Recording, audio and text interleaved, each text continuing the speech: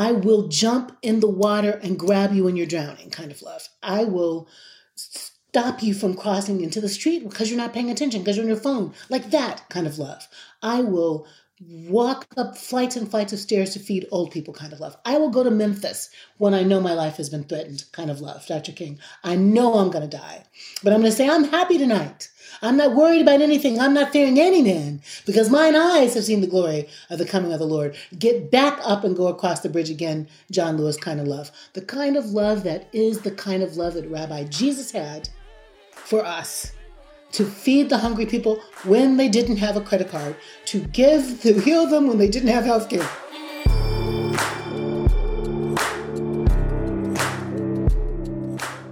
Hello, dear friends and damn givers. I'm Nick LaPara, and this is Let's Give a Damn. On this show, I have conversations with all kinds of amazing humans that have two things in common. They all give a damn, and they're all striving to live meaningful lives. Thank you for hitting play. Thank you for showing up this week. I'm so incredibly glad you're here. Before I introduce you to this week's incredible guest, and I mean that, Jackie Lewis is so incredible. You'll get to meet her in a minute. Before I introduce you, a quick word. Don't forget to check in with your strong friends. Don't forget to check in with your happy friends. The friends that look like they have their shit together, check in on them too. A quick trigger warning that I'm going to briefly talk about suicide, so skip ahead a minute or two if needed. You may have seen this past week that Cheslie Kryst passed away. Cheslie was a beautiful 30-year-old former Miss USA title holder, a lawyer, an Emmy-nominated correspondent who got to talk to famous people every single day for a living. That was her job. She looked happy and put together. And this past weekend, just a couple of hours before she jumped to her death from the 29th floor of her apartment building in Midtown Manhattan, she posted a photo with a caption that read, "May this day bring you rest and peace." 2-3 hours later, she's gone. We talk about mental health and suicide quite a bit on this show. For many reasons. One, it's important to talk about these things, to normalize talking about these things so that those struggling feel like they can talk with us, around us about these things. But we also talk about it because suicide has affected my life, our family, and you and your families. I've heard the stories. And you and I both know that it's easier to check in on our friends and family and even strangers when things are bad, when they look bad, when they feel bad. But what about when things look good? What about when things feel great and the person looks great? What then? So do this today for me. Next time you go outside, look around you, obviously when people are around. And when you see a person laughing, say to yourself in your head, they've probably got some shit going on. When you see someone smiling, say the same thing in your head. When you see someone with a straight face, say that same thing in your head. When you see someone crying maybe, say the same thing in your head. We're all going through stuff. We've all got shit going on. Friends, take care of yourselves. And if you can, if you have a little bit of capacity, take care of others too. And remember that if you're ever in trouble and are headed down a path of potential no return and you have no one to get help from, please email me at hello@letsgiveadamn.com. I will do my best to help. But please know that it is much better to seek help from someone that is around you, someone that knows you really well, someone that can be there with you physically. I love you. I need you here. We need you here. There's no easy way to segue out of that, but I did want to bring that to light because I've been thinking about Cheslie, may she rest in peace. And I want us to do our best to get the help we need when we need it and to be very open and honest about how we're doing. Coincidentally, or not so coincidentally, We're going to talk a lot about that in today's conversation. So allow me to introduce you to my amazing guest this week, Reverend Dr. Jackie Lewis. Jackie is an author, activist, preacher, public theologian, and the first woman and first Black minister at Middle Church here in New York City. This is a huge deal, given that Middle Church was founded in 1628, and that slave owners, actual slave owners, have pastored this church hundreds of years ago. And now, hundreds of years later, a Black woman is the senior minister at this church. It's ridiculous. It's amazing. Jackie curates Revolutionary Love, an annual conference focused on activism and imagining a more perfect union. She has been featured in the Washington Post, the New York Times, the Wall Street Journal, Ebony, Essence, and she's appeared on CBS, CNN, NBC, and many other media platforms like these. Jackie also hosts an incredible podcast called Love Period, where she has conversations with amazing humans like Titus Burgess, Reverend Barbara Brown Taylor, Wajahat Ali, and many others about their lives and work and our urgent need for radical love in our times. And last but not least, Jackie released an incredible book called Fierce Love recently, a few months ago. Fierce Love, a bold path to ferocious courage and rule-breaking kindness that can heal the world. And we spend a good chunk of our conversation today talking about this book and how we, as Damn Givers, can embrace this kind of fierce love. This is a fantastic conversation. I quickly felt like I was talking to an old friend in this conversation. You're going to love Jackie. Before we begin, as always, a quick reminder that you can, anytime and for any reason, email me at hello@letsgiveadamn.com. You can ask questions, recommend future guests, tell me how much you love or maybe how much you hate the show. Anything goes. I just love hearing from you.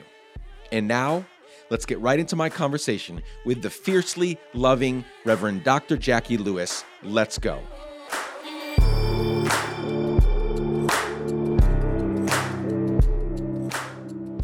Reverend Dr. Jackie Lewis, it is so great to have you on the Let's Give a Damn podcast today. Welcome. Thank you for having me. And Nick, I do give a damn. So it seems like it's good casting. I know you do. I'm so excited. The more I learned about your story and this book in particular, which we're going to discuss for part of the time today, I mean, it's just clear. I didn't know you, honestly, until, well, I shouldn't say that. I'd heard of you in our previous 4 years in Nashville before moving to New York City.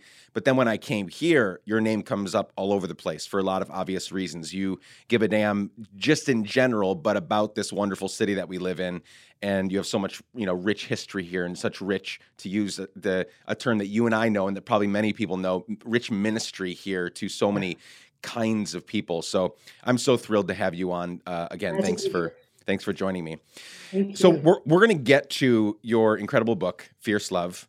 For those that can't see it, it's in the background. I'm holding it in my hand. I've got the copy in my hand. You've got a copy on your desk. You've got this big thing behind you, Fierce Love, this really, really helpful book that has already taught me so much.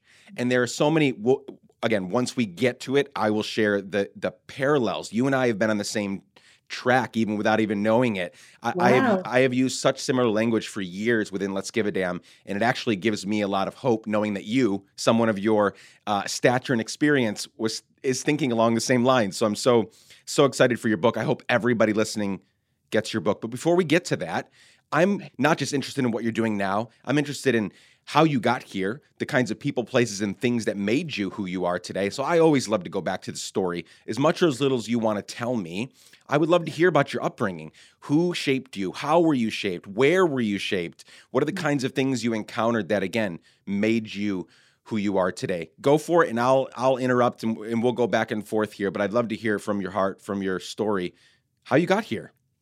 Oh man, that's a good thing to be asked today. You have these days where you're really feeling your ancestors. And today, maybe because it's the first day of Black History Month, which, every day is Black History, but I do find myself thinking often in February, Nick, about my particular Black history, my particular journey from wherever my folks were born. I don't really know, but They look like they are indigenous folks and African folks from Mississippi. My mom is one of three children who lived in Ruleville with their mother. My mud dear, we were mud dear before Tyler Palmer, but before Tyler Perry. Yes. Her mother, and then her mother is one of 13 siblings. They lost two, but they grew up with 13. She, the only girl in the house with 12 boys. Holy cow! And her mother was Big Mama, and so they grew up in Ruleville, sharecropping, picking cotton. Mom was picking cotton when she was 4 years old. Her mother was a candy striper. She was the middle child, and so she helped raise her little sister, but also cook for her big brother. So they're deep in Ruleville country. Mom sang in the choir with Fannie Lou Hamer at the St. James Memorial Chapel in Ruleville. And my dad was born in Meridian, and so also grew up in Mississippi, where those three boys were killed, Cheney, Goodwin, and Schwerner, in the Freedom Summer, Freedom Riding. In fact, James Cheney is buried at my dad's family plot in Oak City, Mississippi, which means some kind of connection there. But he was one of two kids. Mother remarried. She had two stepsisters, and so they were poor, but not as poor as my mom. And I think that they're like the red clay of the Mississippi Delta is in my body, Nick, and the wood chopping of my dad in Meridian, Mississippi feels like it's in my body. They both were churchy kids. They loved God. They loved the church. They were precocious in some kind of way. My dad went to the Air Force to escape poverty. My mom moved to Nebraska to escape poverty, and that's where they met. So they did that great migration that Isabel Wickerson talks about in Caste. Yes. And they met each other, had a thrill on Blueberry Hill, and loved dancing together, and got pregnant and got married. So I like to say I'm a preconceived notion. My dad was in the Air Force, so he went to Morocco, and my mom went back to Mississippi to have me. And so I was raised by these old Black people for whom Emma was their baby, raising a baby. And we were there together in Mississippi until my dad came back. And they were these just kind of fiercely loving parents, sacrificial in terms of piano lessons and music lessons and clarinet and all the things, making sure we got them before they got their extra coat. And they were tough on sassy. They did not enjoy sassy children. And they were very protective. We are not going to expose you to a racist world. We are going to incubate you as best as we can from that. So a story I tell in the book of being, a kindergartner on the Air Force Base in New Hampshire and having a girl move from Mississippi, a white chick, little girl, and decide to call me a nasty N-word in front of my friends. And this is the story that explains my parents. I go home and tell them Mommy, she called me a bad word. My mother says, it's silly if people think that you're not as good as they are because you're a Negro. I was a Negro then. I'm aging myself. And my dad goes to the Air Force commander and demands an apology. So I got racism silly, Mom and I prayed, and Dad's activism. And that's how I became myself, I think. The Air Force Base was everybody's everybody. You make friends with anybody. You make family wherever you are. So that's, I think, my multicultural roots. The early wounding of being raced by Lisa makes me feel like it's my job to make that better for the world. And then Dr. King is killed, and my parents are traumatized, and I am too. And I feel clear when he's killed, Nick, that I'm supposed to be a drum major for peace.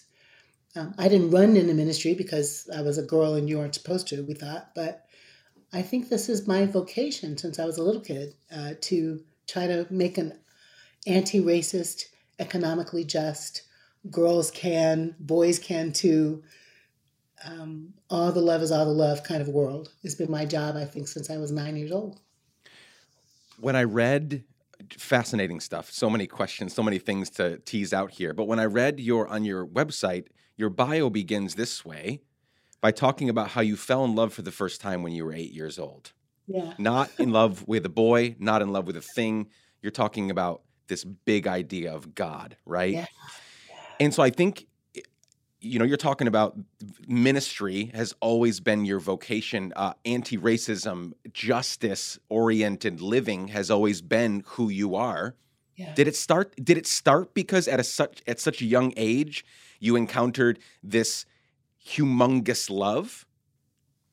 I think so, Nick. I think the love, it was a humongous love. It really was. I mean, and the first time I took Eucharist or communion, we might say, Yeah. as a Christian, which is really the Jewish, Passover meal in a way, made smaller.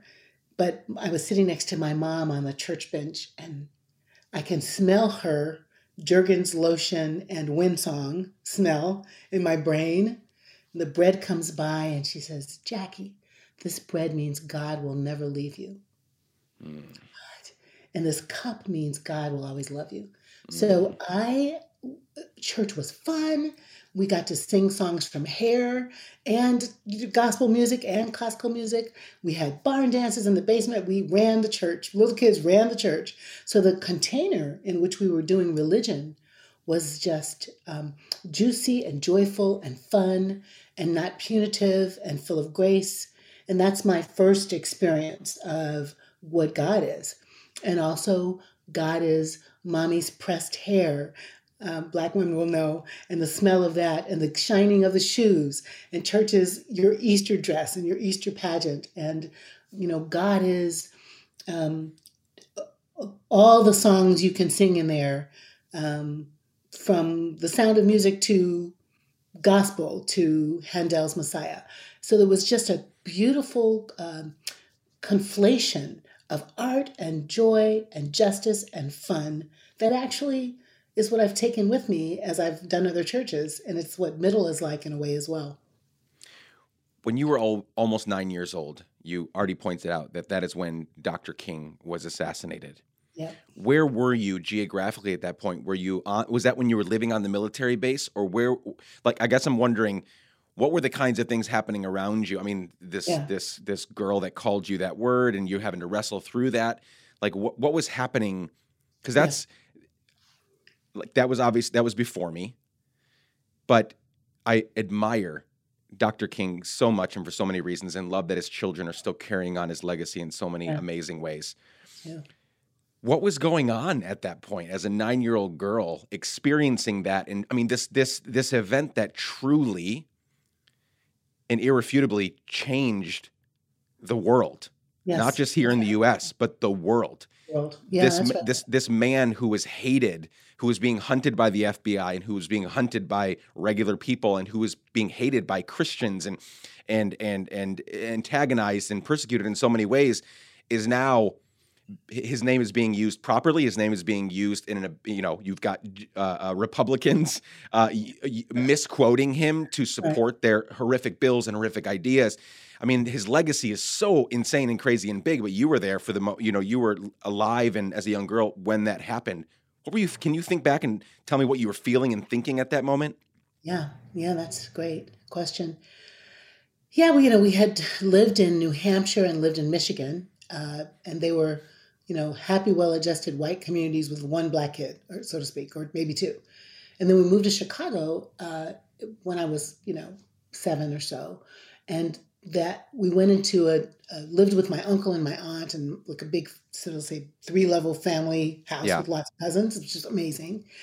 And so when Dr. King is shot, though, I'm almost 9.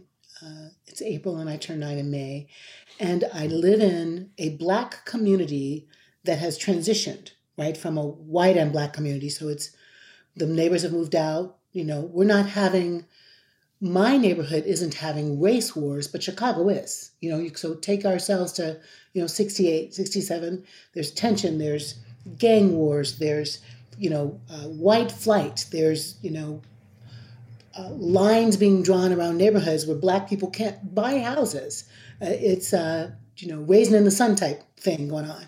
So when King is killed, it is a spark on on a fire that's ready to combust. And so there's violence in the streets and anger and sorrow across the nation. And Chicago is one of those places.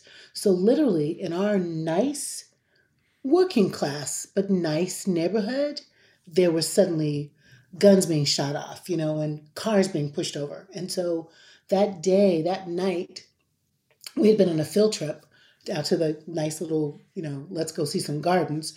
And when we came back into the city, it's almost like we transcended a wall, Nick, of nice garden, little kids doing their thing to, everything we saw in the news, the repeats of the news, fires and all that. And I was afraid. So my sister and I were hiding under our bed in our bedroom from the bullets and this feeling of you weren't safe to be standing up. So in the windows, So it was a traumatic experience to literally be on a bus and get the news that the king was killed. My teacher's crying, the bus driver's crying. When I get home, my mom and dad are devastated. And so your little self is outraged, crushed, traumatized, and at the same time activated. I thought, there is just no way that this is how the world is supposed to be. And all the things, Nick, that they had tried to protect us from, come rushing in now. 4 little girls killed in a church, Emmett Till lynched. Oh, that's what that was on the Jet magazine, like the stories start locking into place. And truly, my mom's Uncle George, who rocked me to sleep when I was in Mississippi, had been working with Fannie Lou Hamer to register people to vote. And so we had that story, but we didn't have Fannie Lou Hamer got her butt beat in jail, right? We didn't have beaten more than once. And we didn't have Uncle George getting shot at for trying to get people to vote. Like, we didn't have yet Pettus Memorial Bridge. And then so suddenly your eyes are open and your heart is cracked open that there's so much hatred based on what color people are. And the hatred, all the scenes you and I can put together of the kids at the lunchroom counter and the ketchup bottle and the salt pick and being pushed down and beaten, and we can put together, Jimmy and his mom and dad running from the cops and the cops coming and shooting him in the stomach and killing him. We can put together Rodney King. We can put it together now. George Floyd. Like, you just can't believe. But you have to, that just because someone is Black or Latinx or Muslim or Jewish, that the world can just hate them and kill them. One of the wild things about what you're sharing is, what was happening back then, whether we're talking about Dr. King or Rodney King or the lunchroom, like all these things that happen. I've read about them, right? I've read about them extensively. They're in books. And you would think that, I don't want to jump too far ahead yet, but you would think that all these years, all these examples, all these books, lectures and classes and really helpful anti-racist, programs and materials all throughout the last few decades, you would think that we would have, with all of the technological advances that we've experienced and all of the education and everything, that we would have gone beyond this. Right. And yet, George Floyd is happening in our day. Right. And yet, 3-4 days ago in Orlando, actual Nazis are standing on the side of the road calling for the extermination of Jews. Today, 2022. They're not arrested. They're not being put away as traitors. They are free as a bird on the side of the road calling for the extermination of a race of people based on their race. Yeah. This is insane to me. And this is why more than ever, we need the message that you're bringing and that so many others are bringing. Because, going back to Dr. King's example, and we don't hide behind this quote as cowards or as wimps, but there is so much tremendous truth behind it that darkness can't drive out darkness. There's a part of me, a really carnal, horrible, shitty part of me that wishes that darkness could drive out darkness. In other words, we're going to fight fire with fire. Right. You're going to be an asshole on the side of the road with your flag. We're going to come after you. You know, like there's a part of me, because we've seen all these like movies and we got these stories, these big battles, Lord of the Rings. Like if you want to take down evil, you've got to go after them with bigger forces, right? But the truth of the matter is that just brings up more problems and just perpetuates the problem. Dr. King is right. Darkness can't drive out darkness. Only light can. Hate can't drive out hate. Only love can. Like it's such a crazy idea that I find myself not even fully, like I want to believe it. Right. I do believe it conceptually. And sometimes I'm like, nah, how does that work? Because they just keep stepping all over us. They keep coming up with more ways to oppress and suppress people. Again, not in 1968 at a hotel room, today, like right now. It's wild. It is so, it is so heartbreaking, soul crushing. And it is true that I, who believe in peace and love, every now and then just want to kick somebody's ass. Like you're just like, I am going to go and kick their ass and teach them that they are wrong. Oh man, I can't. That's not really the right thing. But it is our impulse to rise up against what is wrong with power. Yeah. And I think King was talking about power. I don't know what made me, every now and then, Nick, I go down rabbit holes, like I'm working on a sermon or a talk or something. And I went down a Gandhi rabbit hole the other day. His birthday, I know. And I just was like, just reading again about this little Indian petite dude and the hunger strikes and the revolution of values to demand humanity with love and nonviolence, and how he did that. And of course, he also was killed in a place where he was trying to do resistance around bigotry, and was killed by like a Malcolm X type story. Like we are not doing you. You're too nice now. We're going to kill you. And so what does it mean? I mean, it's the history of humankind that we have to look at and really see that love has always triumphed in the long run. In the short run, people die. Evil is evil. Evil kills a nation of people in the Holocaust, and the world watched. That was evil. Yeah. Evil stole America from the Lenape and from the Muskego and all, like, it's crazy town. We stole it. Evil stole it. Evil stole bodies off of their land and brought them in ships and chains to this nation to build. That's evil. Evil threw cans at Matthew Shepard to kill him because he was queer. I mean, that's evil. And so we can't pretend like that evil doesn't exist. It does. It's evil wanting to resurrect itself in Florida against Jews. And we who believe in freedom and we who say we believe in love have to be just as powerful and more creative. We have to build collaborations and coalitions. We have to be allies and accomplices in a movement of love and justice. We can't afford. I pick a bone with progressives sometimes. Like, are you, can I really vet you? Are you really just like me? Do we sync up on all the issues? Okay. No, we don't have time for that. We've got to find a way to put love in the center of our politics, of our ethics, of our theologies, of our philosophies, of the work we do. And we've got to find a way to stand against hatred in this Ubuntu way, that if someone's coming for you, they're coming for me. And I'm not having it. And that's what we have to do with a force that is the force of God. Yeah. Yeah. I couldn't agree more. Back to your story for a second, because I want to inch toward, you getting into really, I mean, it's a fascinating story because, it seems like when you were younger, post Dr. King's assassination, you were feeling all these, again, you weren't just feeling traumatized. You were also activated, catalyzed into working, right? But you're also you're a black girl. You're a young black girl. Yep. and you're not even, women in general, white or black, weren't afforded a lot of privileges. Definitely not if you're black. So you're figuring out how to, what's your career going to be like? What did you do? What were the kinds of things you did to lead you to the point where you were like, you know what, I'm going to be an activist and a pursuer of justice by way of becoming a minister? Yeah. What did that look like? Because you, again, with your leadership abilities, I have no doubt that you could be the CEO of a really big company. You could be leading a huge grassroots, activism nonprofit. You could be doing a lot of things, and yet you chose to become a minister. How did that happen? Well, I mean, first I would say God chose me.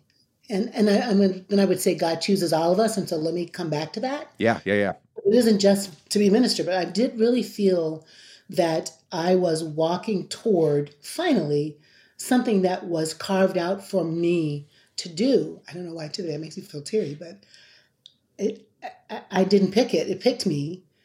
And it wasn't like I ran from it and that was bad. It wasn't ready for me to say yes, right? So I'm little and I think I'm supposed to be a minister. I'm 14 at a camp. And I think I'm supposed to be a minister. And my minister says, yeah, I don't know. You're a girl. Let's see. If it's real, it'll come back to you, right? So then I did other things. I went to school and I majored in business and I sold copiers for Eastman Kodak Company. And in that place, I volunteered to be a big sister, big brother. All along my life, I did March of Dimes and,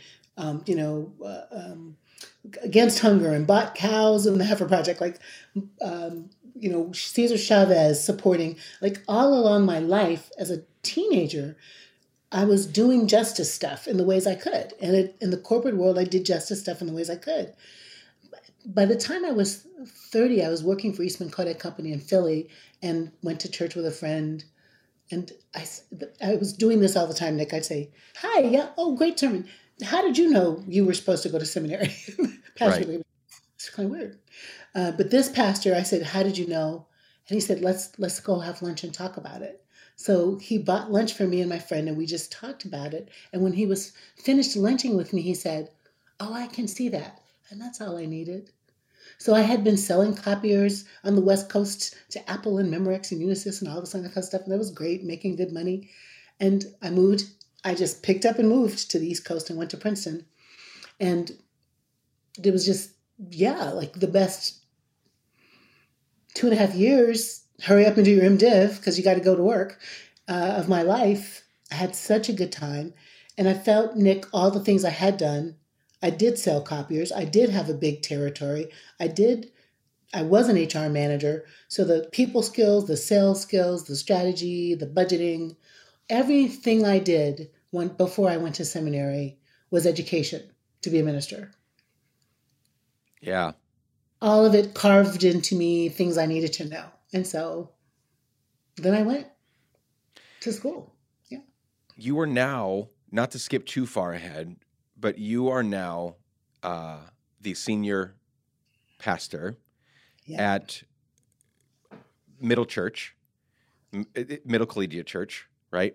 And this church has been around. So this is what's fascinating. I'm in the middle of reading, or not in the middle, I'm on the tail end of reading Clint Smith's latest book, How the Word is Passed. Okay. Love Clint. Clint was on my podcast way early on. And this book, How the Word is Passed, should be required reading for every single, when I mean every single, I mean every person, black, white, and everybody should be reading How the Word is Passed. What a phenomenal account of where we've been, how we got here, and hopefully where we're going. And in the last third of the book, he finally gets to New York, where we are right now, New York City. They're looking at the history of this place. The Dutch bought the island of Manhattan for the equivalent of $60 from the Lenape natives. Yeah. And this is where we are. This is where your church is. Yes. Started in 1628. Yes. And what I find so fascinating is that the church that you, a black woman, are now the senior pastor of, slave owners have sat in those pews. Oh yeah. Been ministers. Yeah. They've been, let's go a step further. Let's get that straight. Slave owners have stood in that pulpit to tell people who God is, what God is saying, how people should live, do this, don't do that. Slave owners. Yeah. The fuck? What the fuck is right? That's good. I love that. So I say I'm reparations, right? yeah, I mean, no, you are the embodiment. Yeah. Jackie, yes, let's laugh about that, but also our day is figuring out, because I've always said, I've had the reparations conversation with all kinds of people over the last few years, and I'm fully in favor of all the reparations to Native Americans, to Black Americans, to everybody. Like, we need to account for the shit that we've done, whether we participated in it in real time or not. But that is a form of reparations for, hundreds of years later, for you to be the first, not only just woman, but also Black woman to be the minister of this church. Tell me about that experience, because that must feel, I'm sure it's hard. I'm sure there've been really, really, really hard days, weeks, months, and years.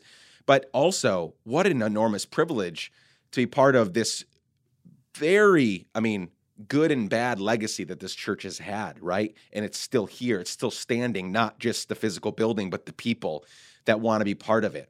Tell me about that experience. Yeah, it's surreal, to be frank. The Dutch Reformed Church in America, those are the people who bought the land from the Lenape.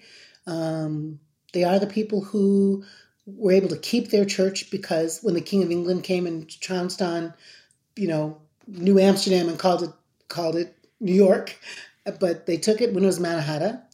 And this church is the beginning of the Reformed Church in America, too, the denomination. I came to study my church. I came to study Middle Church. I came to study how a middle-aged white man from Middle America, Michigan, Gordon Jott, with bell bottoms and curly hair, who had been a professional clown, who was white, not kind of white, could have a multiracial church. And it wasn't really multiracial, but it was white with a significant bunch of Black folks, 2 Chinese people and 5 Latinx people. Who has a multiracial church in America when 11 o'clock is still the most segregated hour? So I came to study him and had studied other clergy, Glide Memorial, folks who were doing this work.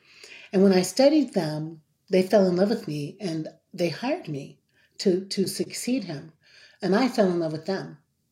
And I don't know how to describe what has happened over the last, I'll say 85 was Gordon, so, the last 50 years of a kind of a white enclave, opening the doors to people living and dying with HIV/AIDS, feeding programs, taking care of the poor kids. And this is the East Village was a tenement town in New York, poor Polish kids with no toothbrushes, really marrying, supporting LGBTQIA community, and becoming a Black Lives Matter enclave. When I first started saying Black Lives Matter after Michael Brown and Trayvon Martin, some of the people in the church said to me, why do you talk about race all the time? And I said, because race matters. Everything's about race. Everything is about race. And my church came along, when George Zimmerman was acquitted for killing Trayvon Martin, my white classical choir bought hoodies so they could wear hoodies in solidarity with all of us doing hoodies, all of us, our babies, took pictures with the signs, "I am not dangerous." This church got in it.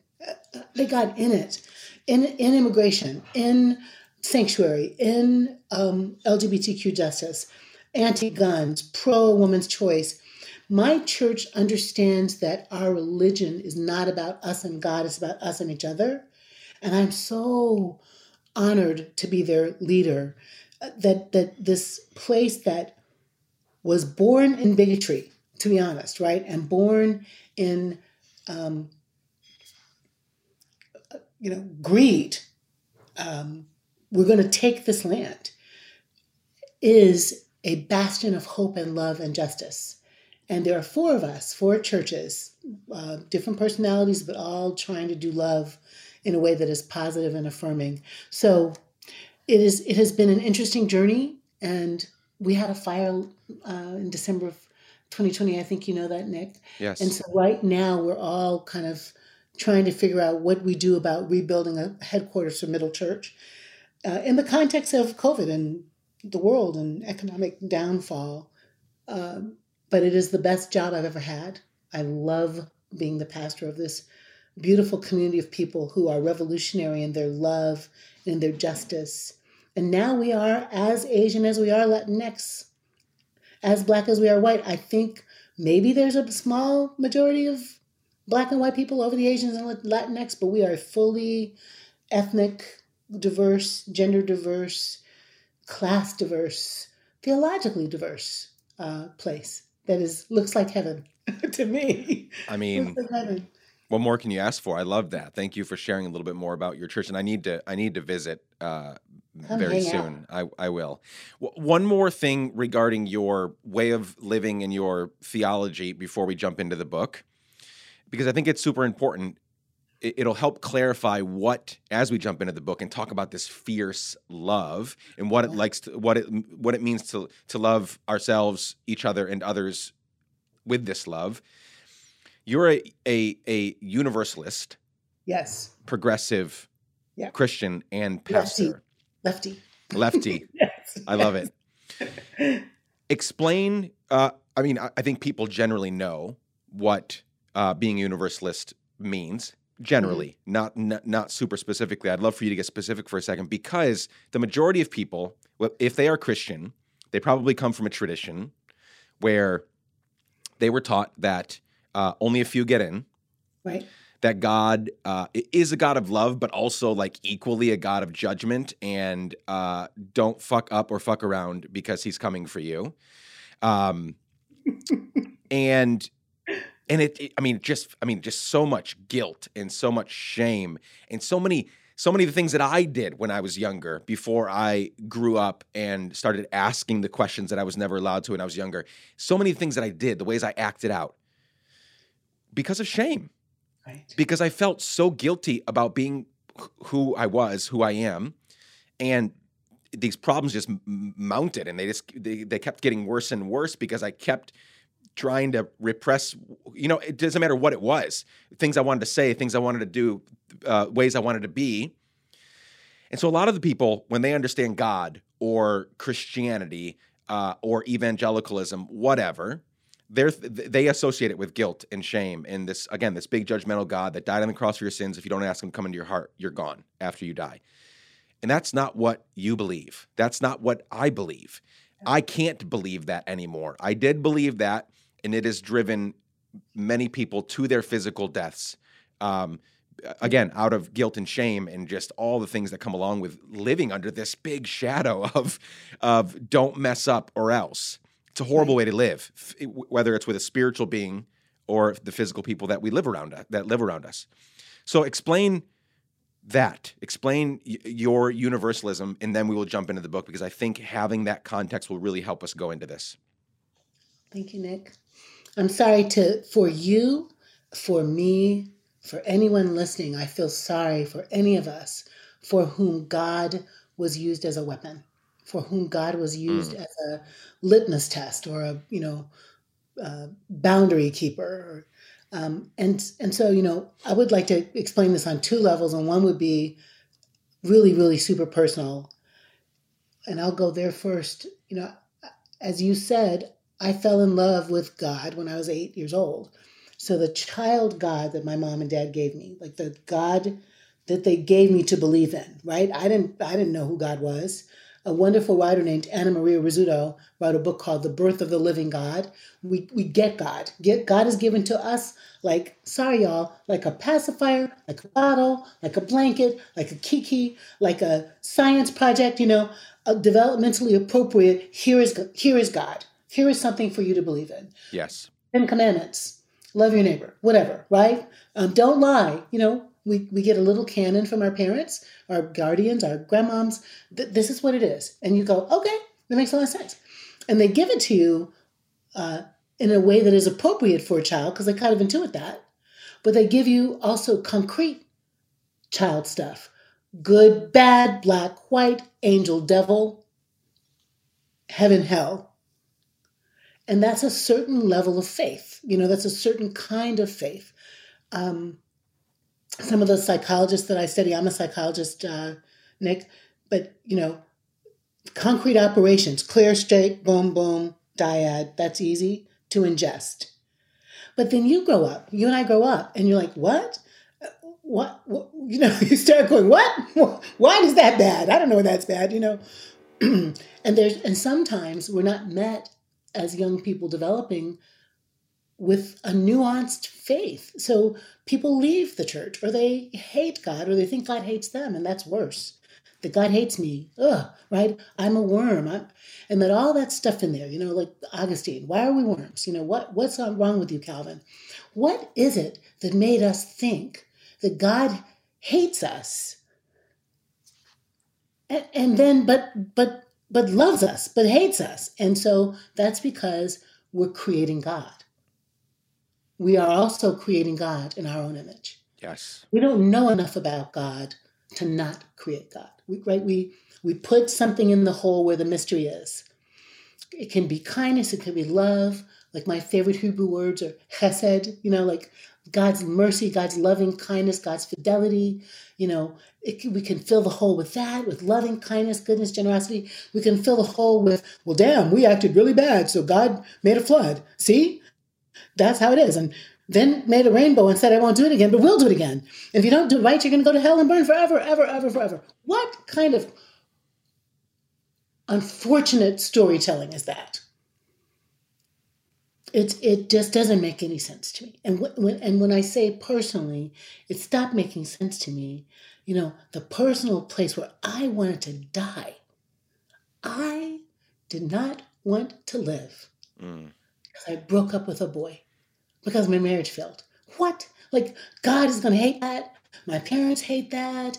I had a car accident as a punishment for not being a good girl? Like, what kind of crap? What? I did not want to survive because I felt like I had failed God. I just cannot believe. I cannot believe how many young people die because they get given a bad God to love. A punitive, puny, pissy ass, cranky, moody, malevolent, nefarious God to love. And I just refused to work for that God. I was like, that's got to go. That is not happening. I'm not going to be in relationship with that kind of human, and I'm not going to be in that kind of relationship with that kind of deity. So I just started searching our texts, our Christian texts, and other holy texts for the synoptic, if you will, the same view. And God is love is it. That's it. That's the plumb line. God is love. Love is God. Love is the way and the truth and the life. And no one gets to love but through love, right? I just had to let it go. I'm just let go of the other crap. If I can't proof text it with love, if I can't preach it with love, if I can't heal it with love, I'm just not doing it. Period. So I understand psychodynamically how we got here to the place where there are whole rituals and systems to make sure that we keep people out. But that's not my business. That's not my job. My job is to fling open the doors with a holy imagination and creativity and joy so people find themselves in loving relationship to each other and to the holy other who's also inside of us. Like, otherwise, I can't do it. So that's what happened to me is I had a conversion. This saved my life. And I feel like that's my job, is to convert the world to love. Well, whether the listeners wanted to or not, we just all went to church for 4.5 minutes, 5 minutes. I mean, that's it right there. Is I had a similar conversion, if you will. I came to a fork in the road, and it was really simple. It was, I rejected that this God, this nefarious, always mad, always angry, don't cross them ever God. I refused to. It wasn't like I was rejecting something that's actually real. I'm saying that's made up.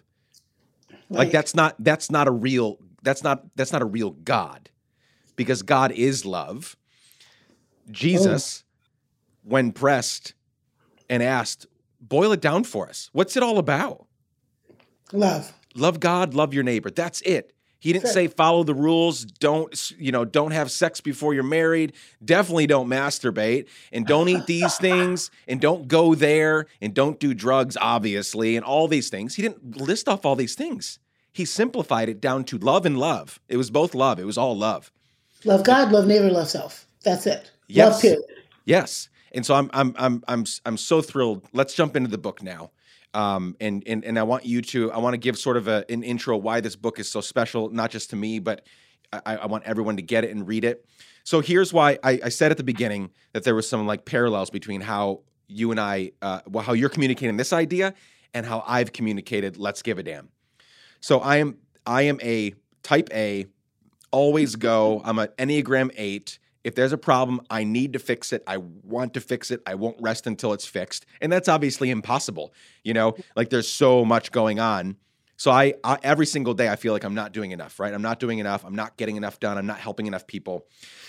And I got to a point a couple of years ago, a couple of years into this Let's Give a Damn project, whatever it was and whatever it's becoming, burnt out. Never feeling good enough, never feeling like I was doing enough for enough people, having to reject emails and phone calls, and I can't do more. I simply can't do more. And I had to start, I've always been bad at self-care. Always bad. Always everybody's needs before mine, always serving other people to my detriment, to my unhealth, etc.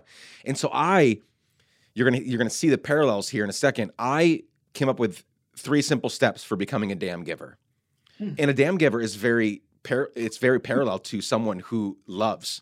Yes. Because this all stems from love. It all comes from love. And the 3 steps that I don't follow all that well, but I'm learning and I'm calling other people to, is number 1, you have to start with giving a damn about yourself. You have to start there.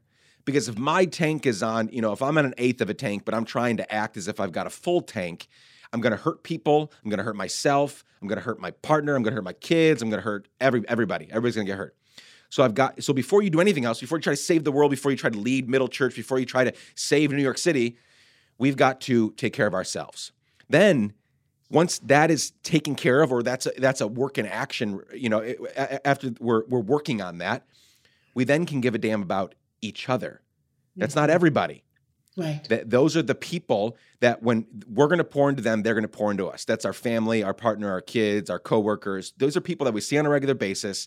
They have a vested interest in seeing us succeed and vice versa.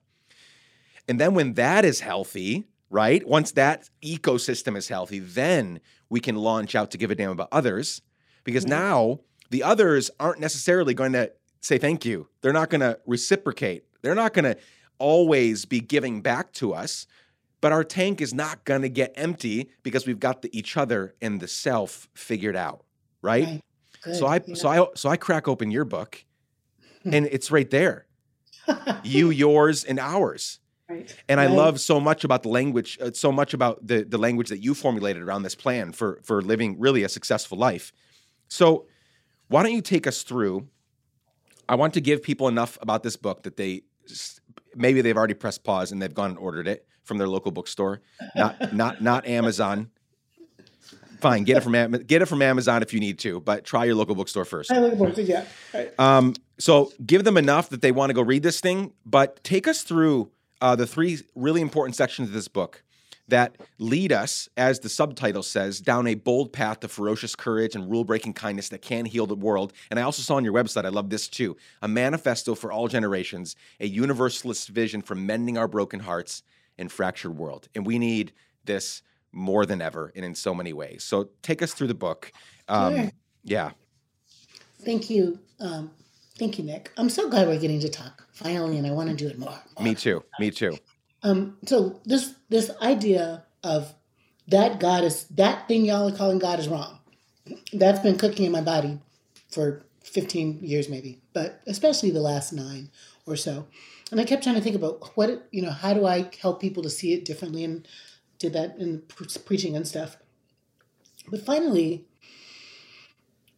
I realized that I wasn't really even trying to get people to convert to God. I just want people to get to love. And the 2 paths that got me to love is what we just said.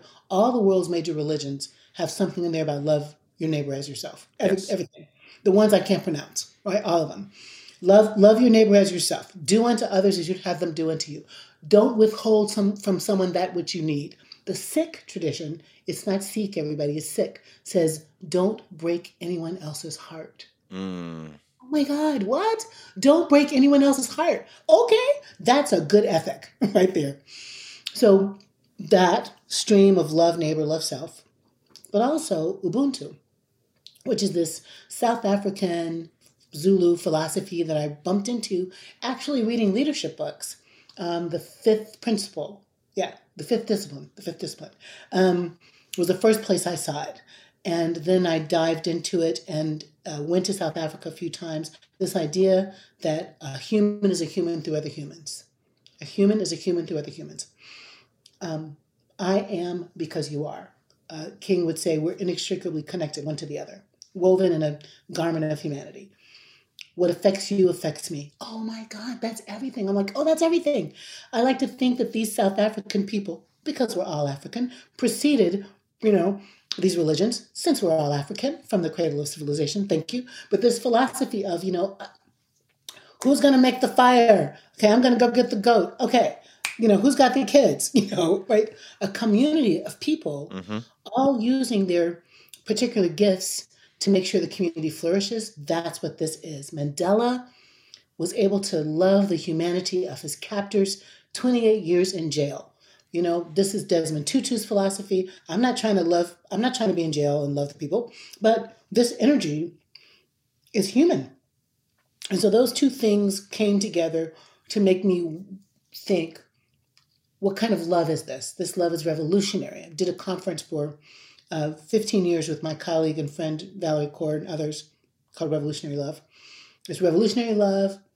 It's just love, but it's fierce love. And I'm looking in the dictionary. What does the word fierce mean? Yes, this is what it is. It's risk-taking, aggressive, assertive. I will jump in the water and grab you when you're drowning kind of love. I will stop you from crossing into the street because you're not paying attention, because you're on your phone. Like that kind of love. I will walk up flights and flights of stairs to feed old people kind of love. I will go to Memphis when I know my life has been threatened kind of love. Dr. King, I know I'm going to die, but I'm going to say I'm happy tonight.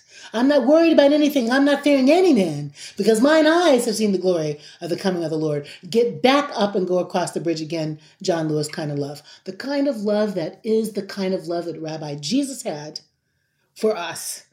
To feed the hungry people when they didn't have a credit card, to heal them when they didn't have health care, right? To lay down our stuff to make a better world. This is fierce. And that's what's in the book. And it's 3 circles. Love you. Because I actually think, Nick, that maybe what's wrong with the world is people are loving each other the way they love themselves. And they don't love themselves, so they don't love other people. They hate themselves. They loathe themselves. They're wounded people. They're broken hearts, moving around the world, making policy and laws, moving around the world, putting white racists on the Supreme Court. I mean, they don't love themselves. And therefore, that's how they behave. So how do we cultivate a real non-possessive delight in the uniqueness of ourselves? How do we love ourselves so we fully can then, second part of the book, love our posse. And then the third part of the book is love the world. And the steps along the way are telling the truth. You can't lie your way to love. Tell the truth to yourself, about yourself. Quit the BS. Lay down your burdens. Some of us are, I'm just going to keep being the one that's wounded because it makes me feel good. You got to lighten up that shit. Let some of that shit go. Don't stop sweating the small stuff and keep it moving. Speaking the truth in all of our relationships, showing wild kindness toward each other, like rule-breaking kindness. The Muslim woman is standing in front of you in the grocery store and the kid's crying and the people are sitting her daggers. Why don't you talk to the kid? Why don't you dismantle that moment of hatred and pain? 9 steps to increase our tribe, to take risks, to be morally courageous, and to be fierce and unselfish in our love for each other. And you're in agreement with me, right? That section 1 has to be not mastered, right? Because we're never masters of any of this, but we do have to work on that self before we can go to the yours and then to the ours, right? Because like you just said something that just I mean, light bulbs went off in my head. That the reason that we're in the position we're in, socioeconomically, economically, politically, all of the lees, we're in the position we're in because we don't love ourselves. We have no idea how to love ourselves. So there are millions, actually billions of hurt people, right? It's just happening over and over again. And because we can't even figure out how to get healed ourselves, we go out and try to save the world, quote unquote, and to save those around us. But it's going to always suck so badly, and it's always going to end badly because we can't even save ourselves. We can't even figure out how to be healthy on a daily basis. We're running around. I mean, if you could take all of the wounds and all the things that we're going through and make them physical pictures of it, we'd be walking around with bandages all over. I mean, just gooping, oozing wounds, and our heads in a bandage. And we've got all these things, and people be like, why are you walking around like that? Like, why are you walking around? You're so injured. Go to the hospital. We're like, no, I got it. I can figure it out, right? Like, that's what we all are. If you could just, again, give a physical picture to all the stuff we're going through, I would force you to go to the hospital right away. What are you doing out here, Jackie? Like, you're hurt. Yeah. Take yourself to the hospital. And I think, Nick, in some ways, it would be like in an ideal prescription, I'd be saying, work on you, then work on your people, then work on the world. And we don't have the luxury all the time of that kind of time. So rather than linear, I want to say that think about these as, the Venn diagram, overlapping circles. And sometimes your sweet spot's going to be in that little oval right there because you're feeling centered and right. But sometimes you really got to just stop and love you, do the love you homework. Because if you don't, you're not going to ever get back to center again. So center to me feels like I'm loving myself, I'm loving my people, and I'm loving my world. And the sweet spot is joy, resistance, resilience, peace, right? Kindness. Because I'm okay. When you're not okay, you're just a cranky bitch. And that is the truth, right? Yeah. You got to work on that. But I think the way I tried to write this, Nick, is pick it up over and over again and go back to chapter 2, take yourself back to speak the truth because you went into a meeting and you weren't real, right? Because why? You thought if you told the truth in the meeting, you'd lose your job, right? So you went home and you had a stomach ache and you drank too much to make yourself feel better because you knew you should have told the truth in the meeting, right? So forgive yourself. Next time, do better, right? For somebody else, it might be, I had the opportunity to do a ridiculously kind thing, but I was in such a hurry, I refused to. That person was hungry. I didn't want to give them money, but truly, the Subway was right there. We could have gone in and bought a sandwich, but I didn't do that, right? So next time I'm going to be thinking to myself, can I have granola bars in my backpack? Just keep working on what would love have me do? That was my mother's question to me. What would love have you do? Try to do that. I love that so much. That's even helpful for me to be reminded because the way my brain works, because I have such extreme ADHD and I'm always everywhere. I overcompensate by trying to make everything logical and make sense. And so, but you just gave me and us a helpful reminder that, yeah, in an ideal world, we figure out one, we master it, and then we go on to, we figure out you, then we can master yours, and then ours, and then, we're home scot-free because we just can literally go save the world. But that's not how it works. The Venn diagram is a great way to look at it, where we're, today I'm focusing on this, today I'm focusing on that. And we, try to live in that sweet spot right in the middle. You talk joy, justice, resilience right there in the middle, holding all this stuff in tension because from now until our dying breath, we're not going to figure it all out. We're not going to figure it all out. And sometimes there's just absolute conflict in what we need versus what somebody else needs. That's just true. So to love you and to love someone else can be a diametrically opposed moment. I don't want to tell on my business because some of my people might be listening to this podcast. But right now, the choice to rebuild Middle Church is a choice to not do something. it will constrain some resource, right? So look, when I was a younger woman, Nick, I'd have been in the room like, okay, my name is Placido Domingo, and I'm, like, no, that's not true. But also, I don't go, you must do what I need. There's another choice. There's a third way where I can be honest to say, I can feel that this choice will constrain the resources over here. But let me tell you why I think we can do it. And let's see how we can collaborate together to loosen up some resources for all of us. The love that is fierce cannot be just self-focused. But if fierce love is never self-focused, it's not love. Yeah. Codependency or something. Yeah, absolutely.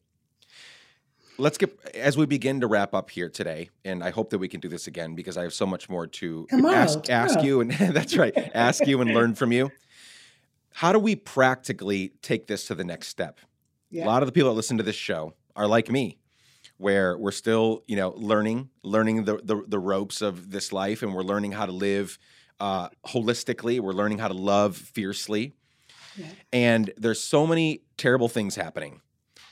So many people that I want to go, and as we talked about 40 minutes ago or so, I want to go kick ass. I don't want to be nice. I don't want to try to have a dialogue with you, right? There's a lot of talk right now, and I'm on board with that talk about I even say it with Let's Give a Damn. Fewer walls, longer bridges, bigger tables. I'm all about it. If you're willing to learn, if you're not absolutely staunchly, planted in your horrific position of white supremacy or racism or whatever, let's talk. Come over for a meal. We'll have some drinks. We'll get tipsy, and we'll talk about where we can find common ground. So I'm not talking about those people. There's just a lot of really bad things out there right now. There's a lot of actual racists and white supremacists, in misogynists in our politics. They're making the decisions on the behalf of thousands, tens of thousands, hundreds of thousands, millions of people in this country, and we're seeing the effects of that, downstream. And I don't know how you feel about our new mayor. I'm not horribly pleased with what's happening right now. I did not vote for him. I came in with great expectation that I would be wrong, and so far I'm not. And so there's just a lot going on, and I feel a lot of different ways each and every day. How do we take this fierce love, not just idea, because it's not an idea anymore. You've given us practical steps here, 9 different chapters, 9 different steps. But what's a first step we can take if we're saying, I'm going to make the decision to I'm going to make the decision to use this fierce love idea concept and begin, using it in my everyday life instead of going to despair, instead of going toward hatred, instead of typing out that tweet that I really want to type out or whatnot. What first step would you recommend people that are listening do very practically that would get them on besides just reading the book, right? That's a first step. Yeah. I think the very first thing, and I don't get to do this often on podcasts, it won't take long, but I just want to say, the very first thing is to love yourself unconditionally. It all starts here. And someone will say, how do you love yourself? And I go, you got to know yourself. So you're on a date with somebody, you and I are going to decide to have dinner and get tipsy and learn a thing. Yep. I'm going to be exploring you. What's up? Where'd you come from? What's your story? What's your origin story? What your mama name is? Whatever, right? So there's a way in which we have to face ourselves, Nick. I'm going to only love myself if I can face myself. Now that might make therapy important, or coach, or spiritual direction, or just journaling. But to really love myself, this girl, this weight, this overbite, this gray hair that needs a touch up, this tender heart, this temper, whatever it is that's really me, look at it, own it, scan for it, be with it, enjoy it, eat a grape, have a nice glass of wine, and say, I am shiny and fabulous and amazing because I was made in the image of God. And that's it. I'm badass. So got to spend some time with ourselves. And then I think along with that is speaking the truth. I am hurt when people ignore me. Okay, that's your truth. I am saddened by the way my oldest son never calls home. Okay, that's your truth. Gosh darn it, I feel like I'm petty, but I want to kick the shit out of my neighbor because her flowers are better than mine. Whatever. Own your stuff. Yeah. Because if you don't own your stuff, you can't love your stuff. And then get ready to let some of it go. That first chapter is about letting go, get your trunk-sized shit down to a fanny pack. Forgive your unforgiven wounds because they're going to make you sick. Stop. No one is going to change in your system but you. No one is going to change in your system but you. So if you want the world better, love you, be honest with you, work on your shit, and then see how things will change. That's one, and with 3 steps. And then you start turning that kind of curiosity and love to your people. Nick, if I can love the craziness of Jackie, her little twerks and things, then I can love the craziness of my neighbor. If I can practice loving the strangeness of me, then I can love the stranger. So it does start with you. It absolutely does. I love that. I mean, that is a great place to start. I love that so much. It's Black History Month now, but as you pointed out at the beginning, it's always Black History Month. We shouldn't. Yeah. I'm sure you do too. As a Latinx guy, like I have a love-hate relationship whenever it comes around again, right? Or these other times we dedicate, because I'm like, this is part of our history all the time, Like stop just bringing, it just so happened we've been trying to do this for a couple months. I'm not having you on the podcast because it's Black History Month. It just so happened that we're here doing it now. But as you think about your life and this month and your history, who is keeping you going? I could say what, and I could ask for like bigger ideas, but like they could be dead or alive. Who's keeping you going right now? Who is encouraging you? Who is inspiring you? Who is speaking to you during this season of your life? That maybe someone will hear a name in this 1 or 2 or 3 people that you list in a second, and they might go and explore that person as well for the good that they have to bring, that they brought to you. There's a lot of folks, but I'm going to do 3 women and 1 man. I'll do them quick. Sherrilyn Ifill of the LDF. I think this is her last year there, and she is one of the smartest, kindest. I've met her once or twice, but just follow her if you're looking for someone to guide you to some wisdom. Her tweets are always rich. She's referring to something. She's making an analysis. She's a great historian. She's a lawyer. I love her. Ida Bay Wells is her handle, but it's N. Hannah Jones of the 1619 Project. God, can we have dinner, honey? She's so brilliant, so brave, and so bold that she inspires me to keep speaking truth. My mom died 4 years ago, but I feel her so present, and the stuff she stuck in me that bubbles up. And, I can hear her say often, "How are you, precious? Do something good for you today." And I think she inspired the book with that right there. And 4 is a white man named John, a white feminist man who's 14 years older than me, who's my husband, whose name is John. And he is my best anti-racist partner. Wrote a big blog right now for Medium, John Jenka. And when I get ready to do they about white people, Nick, because I do, sometimes I'm like, what's wrong with white people today? I'm not feeling the white people. I'm reminded when I look at John, like, yeah, you can't say they about white people like you can't say they about Black people. There's nuances and good people in every stripe, and he keeps me honest about my desire to heal the world. I love that. I'm glad you're surrounded physically and in the spirit world with these amazing people. Sorry for the loss of your mom, and I haven't lost any parents yet at this point, but just lost my brother-in-law last month, and the ways that they continue to speak to us and the ways they continue to be with us, right? It's really beautiful, and obviously we'd prefer that they were here in person, right? But it's so beautiful how they continue to live on in our hearts and in our memories, and how we can almost physically hear them speaking to us as we continue to go through life. So that is the resurrection. I'm convinced the way those people are still present. Yeah. I love that. I love that idea. I love that. Okay, as we wrap up here, what do you want people to go look for, buy, partake in? You've got so much going on. I could list them off, but why don't you list, some of the things that you want people to go look at after they're done here? Yeah. Friends, first of all, anytime people listen to you talk, Nick is a great conversation partner, but I'm so grateful for you being here.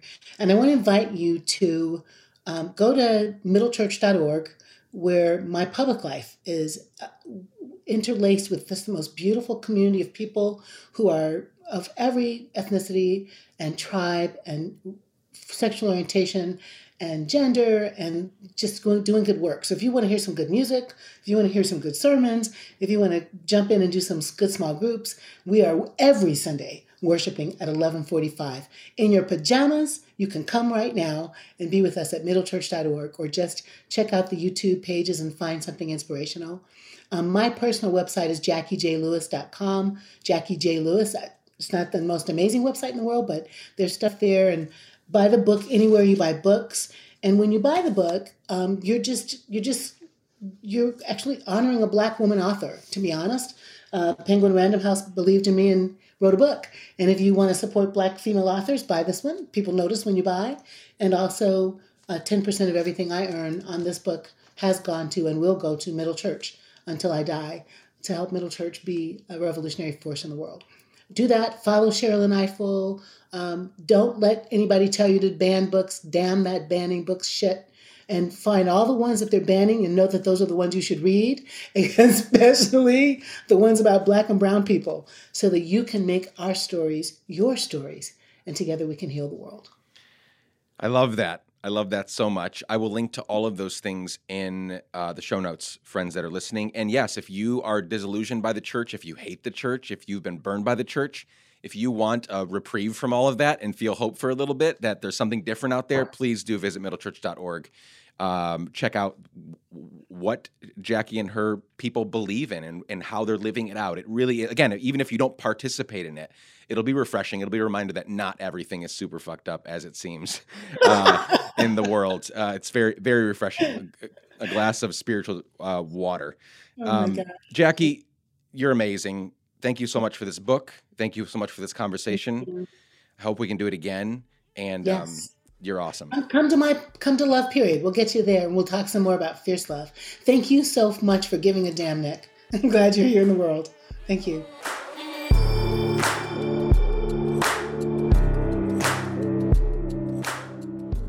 Friends, that's it for today. Thank you so much for showing up, for spending some time with us this week. To find links for everything mentioned in today's conversation and to keep up with all things Let's Give a Damn, visit letsgiveadamn.com. Please share this episode with a friend. Please leave us a 5-star rating and review on Apple Podcasts or wherever you listen to your podcasts. And please, please, please show up next week. That's the most important thing. We have many more incredible conversations coming your way. Chad Snavely, Jess Collins, and the team at Sound On Studios made this episode. The music is by our friend Propaganda. And you can reach out anytime and for any reason at hello@letsgiveadamn.com. I love you. Be safe. Keep giving a damn. Bye for now.